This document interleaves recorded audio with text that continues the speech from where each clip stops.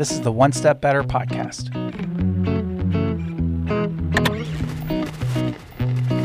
Helping small businesses make wins each and every week.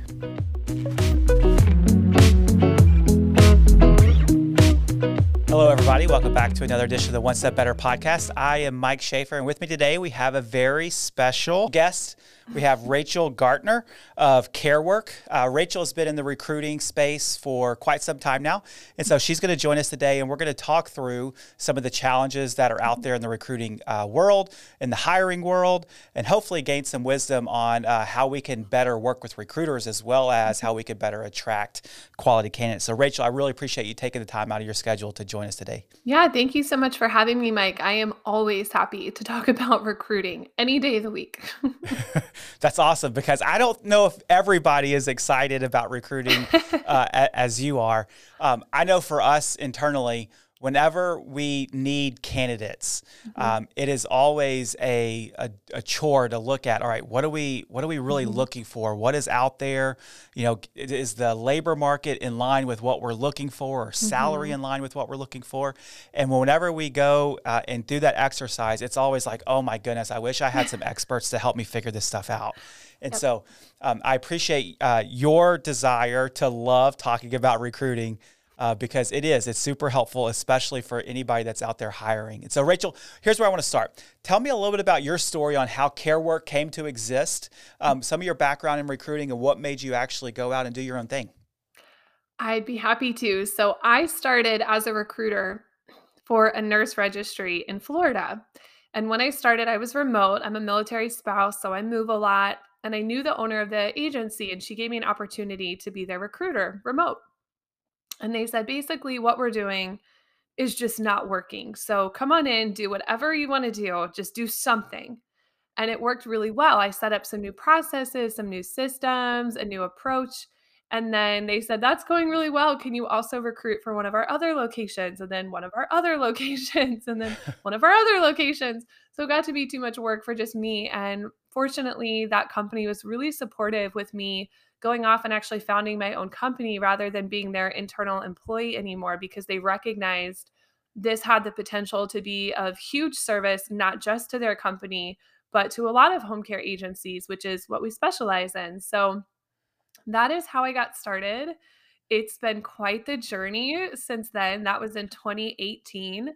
And I'm sure everyone knows the pandemic threw a lot of really big obstacles in the recruiting world. And so it's been quite the journey to navigate all of that and continue to help our clients actually grow their businesses through recruiting. And by doing so, keep my business sustainable. So if anybody out there is stressed about recruiting, I'll just tell you, I've seen it all, I've experienced it all, and I can identify with your frustration, and then I can also provide some solutions because, like I said, we've seen it all, we've done it all. So the home care agency Mhm. world, that industry, home care industry as a whole, is notorious for turnover. There is always a recruiting need Mhm. that, or hiring need for sure, that comes into place every single week. How is it that, or what are some of the changes that you've seen over the past 4 years in that space alone? There have been so many changes, but you're right. They are always hiring. That is what we do is we recruit for them every day of the year. It's not on a position basis. It's just we are always going to need caregivers. So just keep recruiting more caregivers. But some of the changes we've seen have really been in mindset because the recruiting landscape has changed so much. And a lot of people are stuck in this old mindset that if they're the ones that need a job, they should be willing to put in the work. And if people don't answer my call or don't show up to the interview, it means they're not a good worker. And I'm glad we didn't hire them anyways. And we've had to do a lot of education with people to understand that's not true anymore. They might be a great worker. They might have been a great hire for your business, but they're busy people. It's not their responsibility to staff your business, it's yours.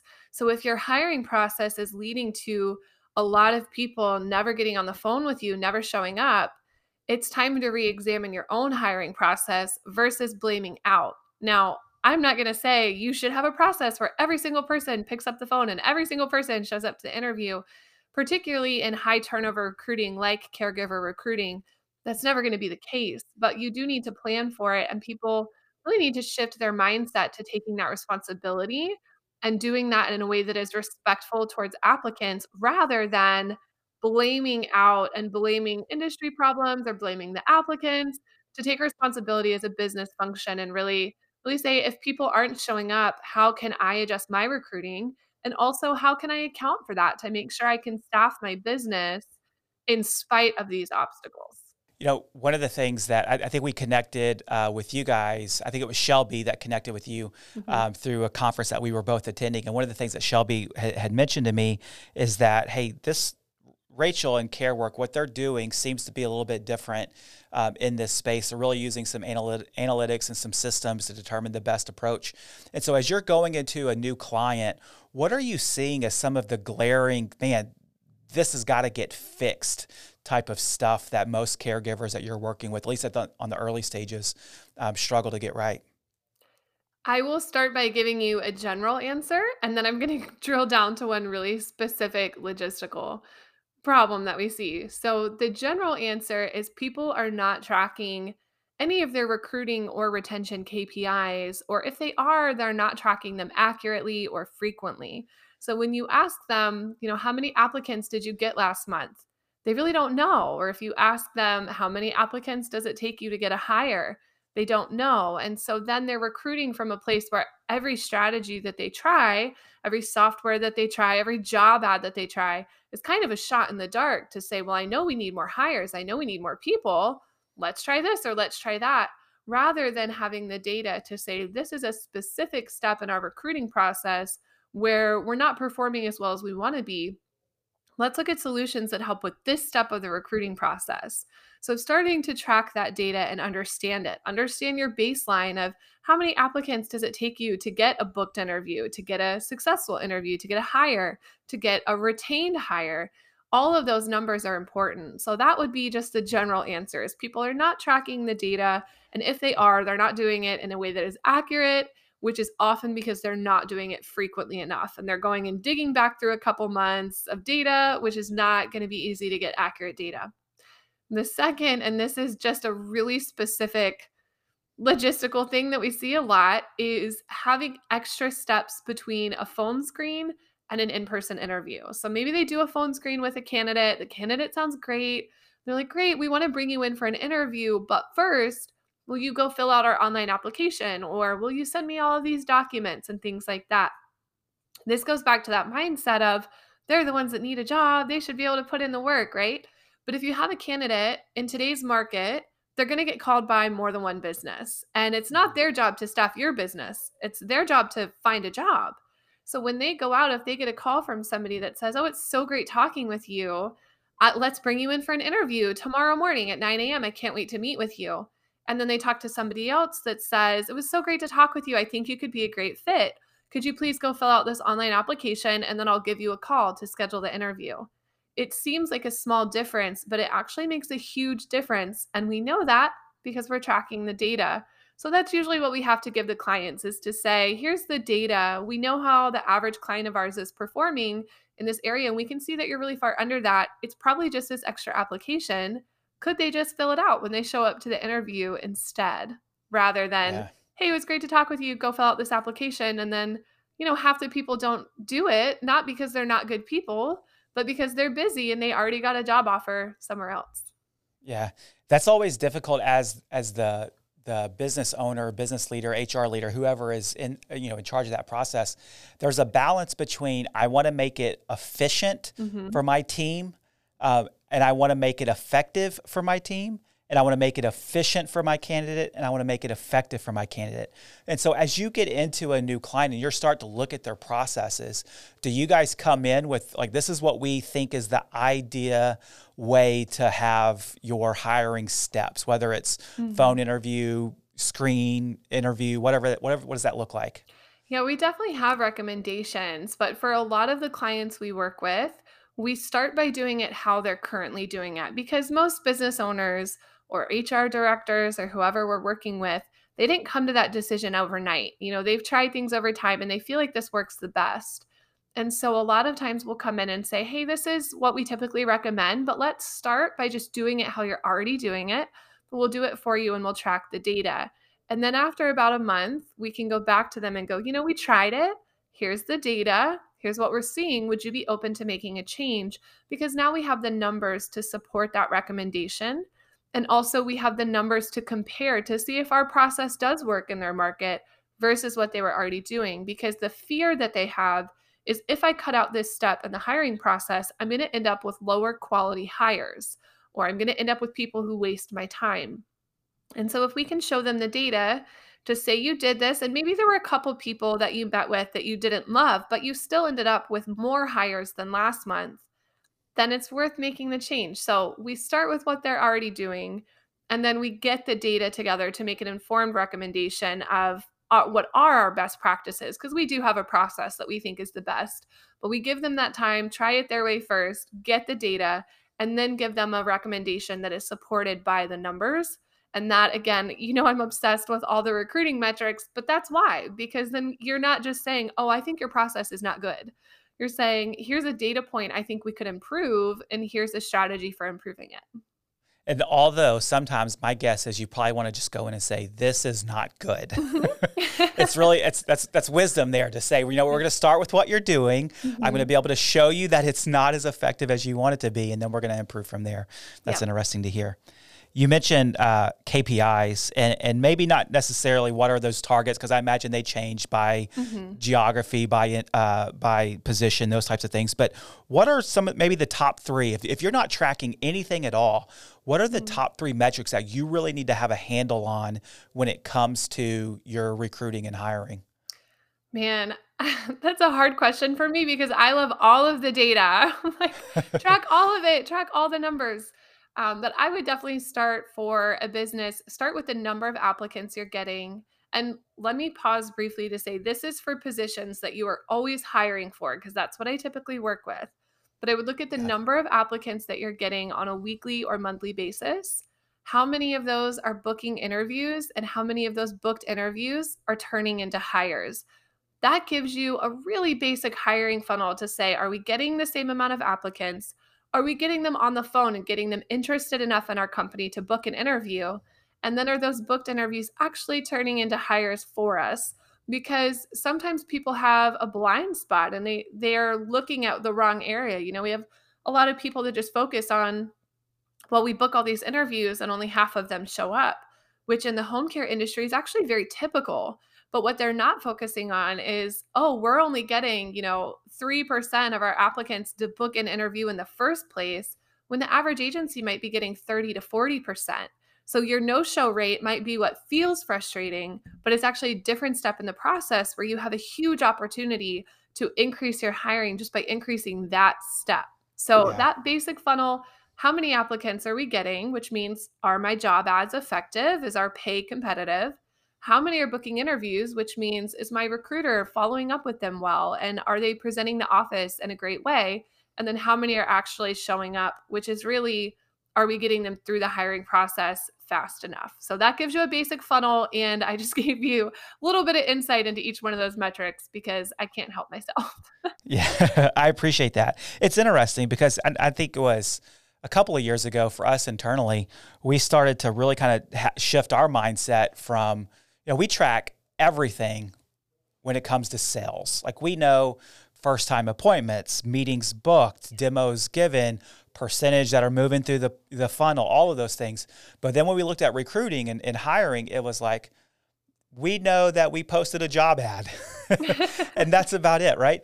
But the reality is, if we have that same mindset of we can't improve what we don't measure, and so we need to start measuring these things, then we can start to make improvements to those things. It's made a world of difference. So I think you're absolutely right in that we have to have some type of metric, some KPIs, some goals when it comes to our hiring. And I appreciate you sharing those 3 points because I think that's super important to understand. Mm-hmm.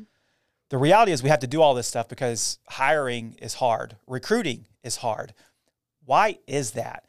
Like you mentioned the old mindset of, if somebody needs a job and I have a job, it makes sense for us to work together.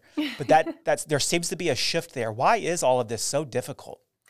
Well, first of all, it goes back to what you were saying is that hiring basically is sales. And that's where people are losing that connection. They think I'm offering a job with money. But in today's world, people aren't just looking for that. They have a lot of opportunities. And that goes to a lot of things. But part of it is remote work. If somebody is in a smaller town or a smaller market now, they're not limited to just what's in their town. They can get a job from anywhere. So it's not just about offering them a job to pay the bills anymore. It's about offering them a job where they feel respected, where they feel valued. And that starts with the hiring process. So, this mindset that we're weeding people out because they don't want to go through all these extra steps is actually showing them very early on that you don't respect their time and that you don't think of them as an equal. You're thinking of them as, I have something you need and you're going to jump through the hoops to get it, or not, I won't pay you. You're not going to get the job. Well, they don't need to do that. They can work for anyone else. We know that there is a labor shortage today, particularly in lower paying areas, such as the areas that I recruit for. So we know they can go get a job somewhere else. And if they can't get a job in your town, they can get a job on the internet. If they can't do that, they can start a side hustle. It's never been easier to start your own business, to start something on the side to help pay the bills. So people have more options than ever before. And business owners need to start thinking of recruiting more like sales and really take responsibility for that. It's not their job to make sure you have staff, it's your job. So it's your job to have a great place for them to work and make sure that they know that. Make sure you're communicating that throughout the entire hiring process. So many reasons then it's harder than it used to be. But at the end of the day, we just need to kind of accept that and adjust accordingly, adapt and overcome. Do you find that the applicants that you're getting into your clients are coming from, I guess, shifting from one caregiver or one agency to another, or are Mhm. these, or is it more? Do you do anything to attract people to the industry as a whole, or are you doing mostly on the placement side? Both, but I will say most caregivers are already in the industry. And actually, within the home care industry, that's one of the things we're trying to change is to market it better to help people understand why they would want to work in home care and the impact that they can have, which is marketing. It's the marketing that comes before the sales process. But a lot of caregivers are just job hopping, moving from one place to the other. And this is another area where we can recognize that and learn to fix it and also account for it in the meantime. So, yeah, most of the applicants we're getting are already in the caregiving industry or have provided care to a family member. And we are trying to start marketing more and more to say this is actually a great field, particularly if you don't have current training, but you want to get into the medical field, or if you're working retail and you want to work a job where you feel like you're having more of an impact in a different way. Not that you don't have an impact in retail, but maybe you're burnt out there and you want to try something new. Home care is a great place to go. So we're trying to market it more and more to get more people in the industry, but a lot of times it is people that have been doing this a long time. Yeah. And do you recruit just locally where you're at, or do you have clients across different states? All over the US. So you remember those remote jobs I talked about? I'm one of those. My employees live all over the US and our clients are all over the US as well because the data that we collect and the way that we use it can be applied anywhere. Every market is different, but if you understand the data, then you can adapt to any market and to any challenge. Very good. So as you're going into these different opportunities that you have to serve the agencies, are there any just big mistakes that you see right off the bat that needs to get cleaned up? What are some of those top things? You mentioned the process earlier is a Mhm. little bit maybe shaky, metrics, that type of stuff. But as far as the type of candidate they're looking for, or the job ads that they're having, is there any Mhm. big glaring things that you're trying to fix really early on? Yes, one of them is not listing pay. I think there's really no reason to list a job ad without listing pay because either you're not going to get applicants because they don't know it, or you're going to get people and it's a waste of both of your time. If your pay isn't what they're looking for, that's not going to change. Even if they accept the job, they're not going to stick around if it's not the pay that they need or want. So that's one of the first things we talk about is it's better to just post the pay, be transparent, let people find what works for them, and then spend your time on candidates who already know the pay meets their needs and are truly interested. So that's one of them. Another one, a lot of it just comes back to mindset. People are playing the victim role, and because of that, they're not addressing these glaring mistakes in their recruiting process because they truly don't think it's their fault. And so sitting down and saying, okay, I know you feel like everyone's just out there for the money, but it's a job. They need to get paid what they need to get paid. They need to pay their bills. So go ahead and list your pay and put it out there. That's a big one. That's a big one that we see.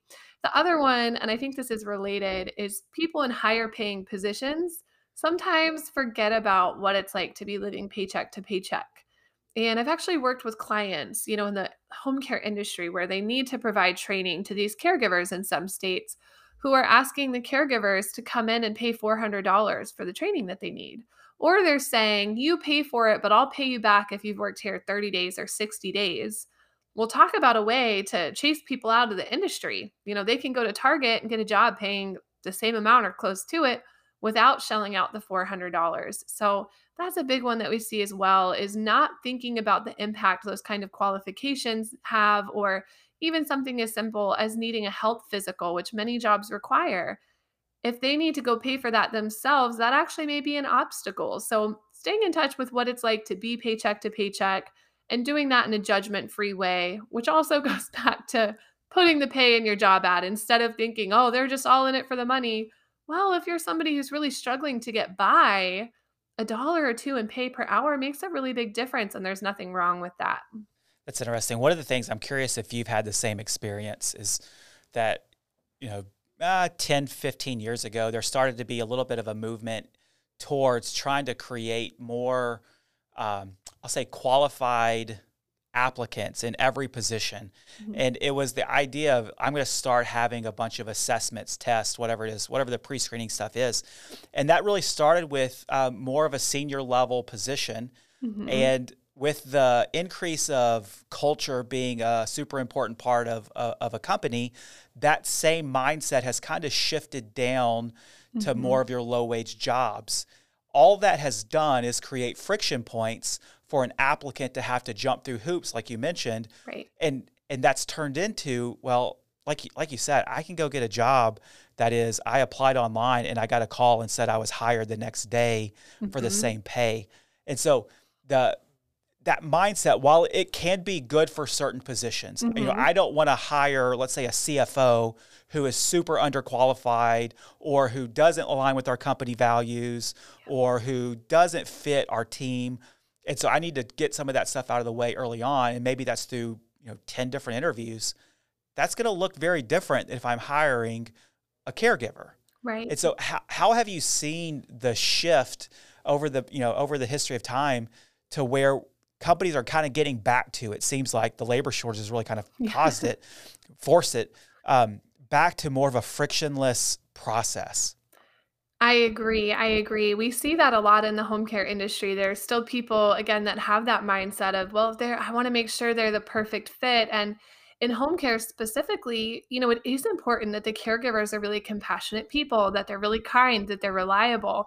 But the mistake people are making is trying to add extra steps to their hiring process to figure that out versus get them in the door. Just get them in the door of your office and talk to them, because that's when you want to do it. If you have an assessment you really want to do to make sure they're clinically skilled enough or to make sure that they have the culture fit you're looking for, you can do it at the interview. And so that's where people are starting to realize that, right? Is I can't just weed out all these applicants anymore because I don't have enough left to work with, right?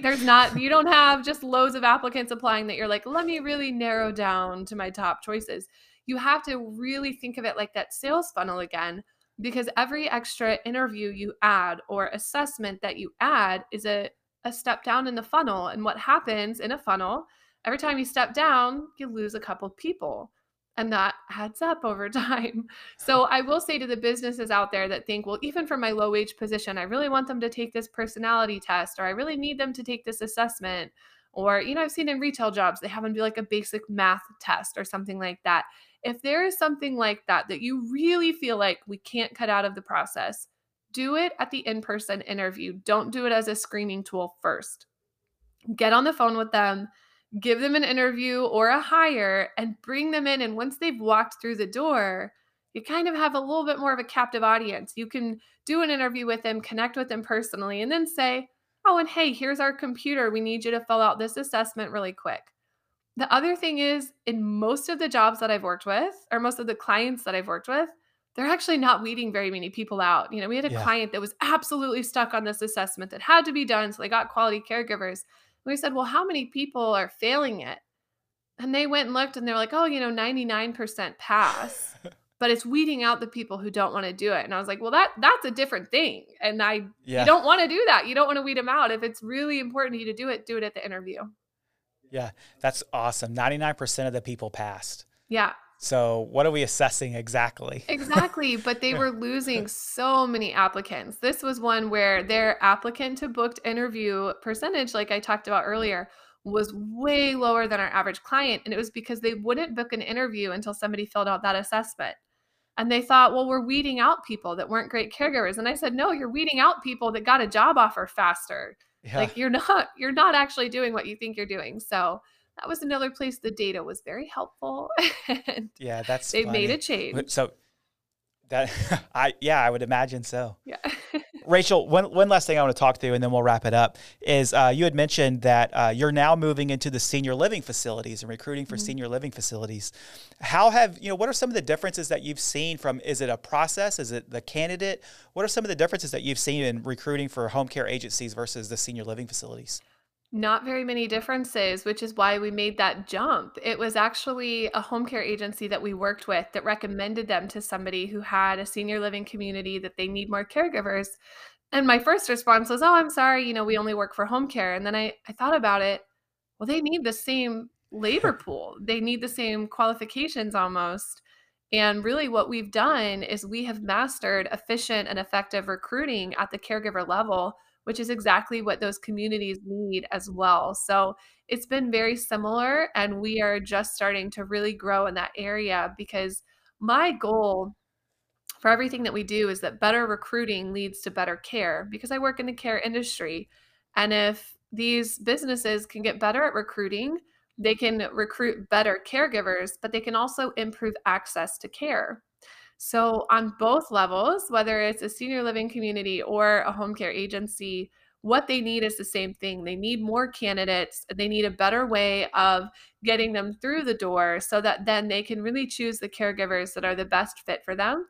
But also, they can get enough caregivers to improve access to care for our communities. So, very, very similar. And I think it's an area where we're going to grow pretty quickly once we put the word out. Yeah. Well, that's awesome. I wish you nothing but the best as you try to grow that side of the house.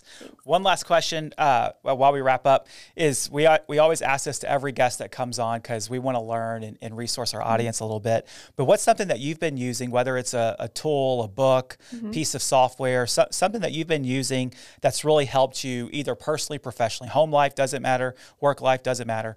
What's something that you've been using that's super helpful? Can I give 2 answers? Of course you can.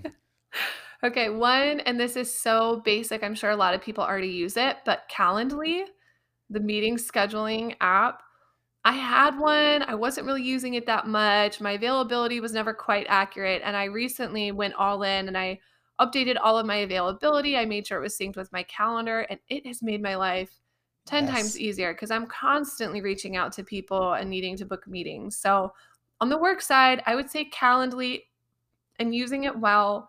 It has also allowed me to more easily block off time for myself or parts of the day that I actually don't want to be in meetings. Because when I was going back and forth with people on email, and if they said, oh, I'm available at 9 a.m., I would say, okay, sure, I can do 9. But when Yep. I would set my Calendly availability, I set it for a little bit later because I know I need a few minutes to check my email, to organize my tasks for the day. And so actually using Calendly not only to make the meeting process earlier, but to really be intentional about my availability has been very helpful for me. So that's probably the biggest one. But the second answer is on the home side. I got a new meal planning app that builds my grocery list. And for anybody out there, especially with young children who knows the grind of trying to keep everyone fed all the time and with all the right groceries and It has actually made a huge difference in my life because they have all these recipes. You just pick a couple. I'm not even finding the recipes. I just like look at their most popular and I go, oh, sure, I'll make those things this week. And then it builds me a grocery list already ready with all the right quantities and it sorts it by aisle. I mean, it's amazing. That's So awesome. I love that. What app is that? I think it's called Dashing Dish and it's one that's Dashing supposed to be Dish. more healthy also. So I've been a big That's fan of awesome. that one. My wife uses an app like that, and there's most of the people in our office. There's an app. I forget what it's called. Whisk, Yes. and it does kind of something similar. And they preach that app from the hilltops Yes. about how great it is. Yeah, so that's cool. I would also say Calendly. So I use a program called Acuity. Mhm. Basically, they do the same thing, Mhm. and that has changed my life. I Yeah. could not agree with that more. It is. I do not book meetings outside of using that calendar now because it is so much easier and helps me so much. So, Yeah. Rachel, I really appreciate you taking the time to talk with us.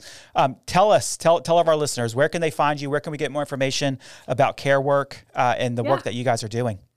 Awesome. You can find us at careworkus.com, www.careworkus.com. If anybody knows the person who's been sitting on the carework.com domain for about 5 years, let me know. But in the meantime, careworkus.com. You can also find me on Instagram. It's at rachel.carework. And you can email me anytime as well. It's Rachel, RACHEL, at careworkus.com.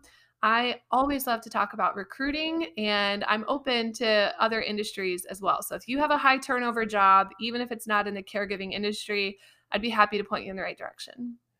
Absolutely. Well, Rachel, again, I appreciate your time. Thank you very much. It's been a great conversation. It was good to chat with you for a little bit. Yeah, thank you so much for having me. I wish you guys the best of luck. I love what you guys are doing as a company. I mean, if anybody out there listening doesn't know, the people at this company are awesome. The customer support is really next level. So I'm happy Well, I to be appreciate the here. kind words. Thank you very much. And for you guys listening, thank you for joining us. We're really glad that you could take some time out of your day to hear us talk through all things recruiting with Rachel. And if you have any questions or if there's any way that we can help you, please reach out to us at onestepbetter@works.com. Thanks and have a great day.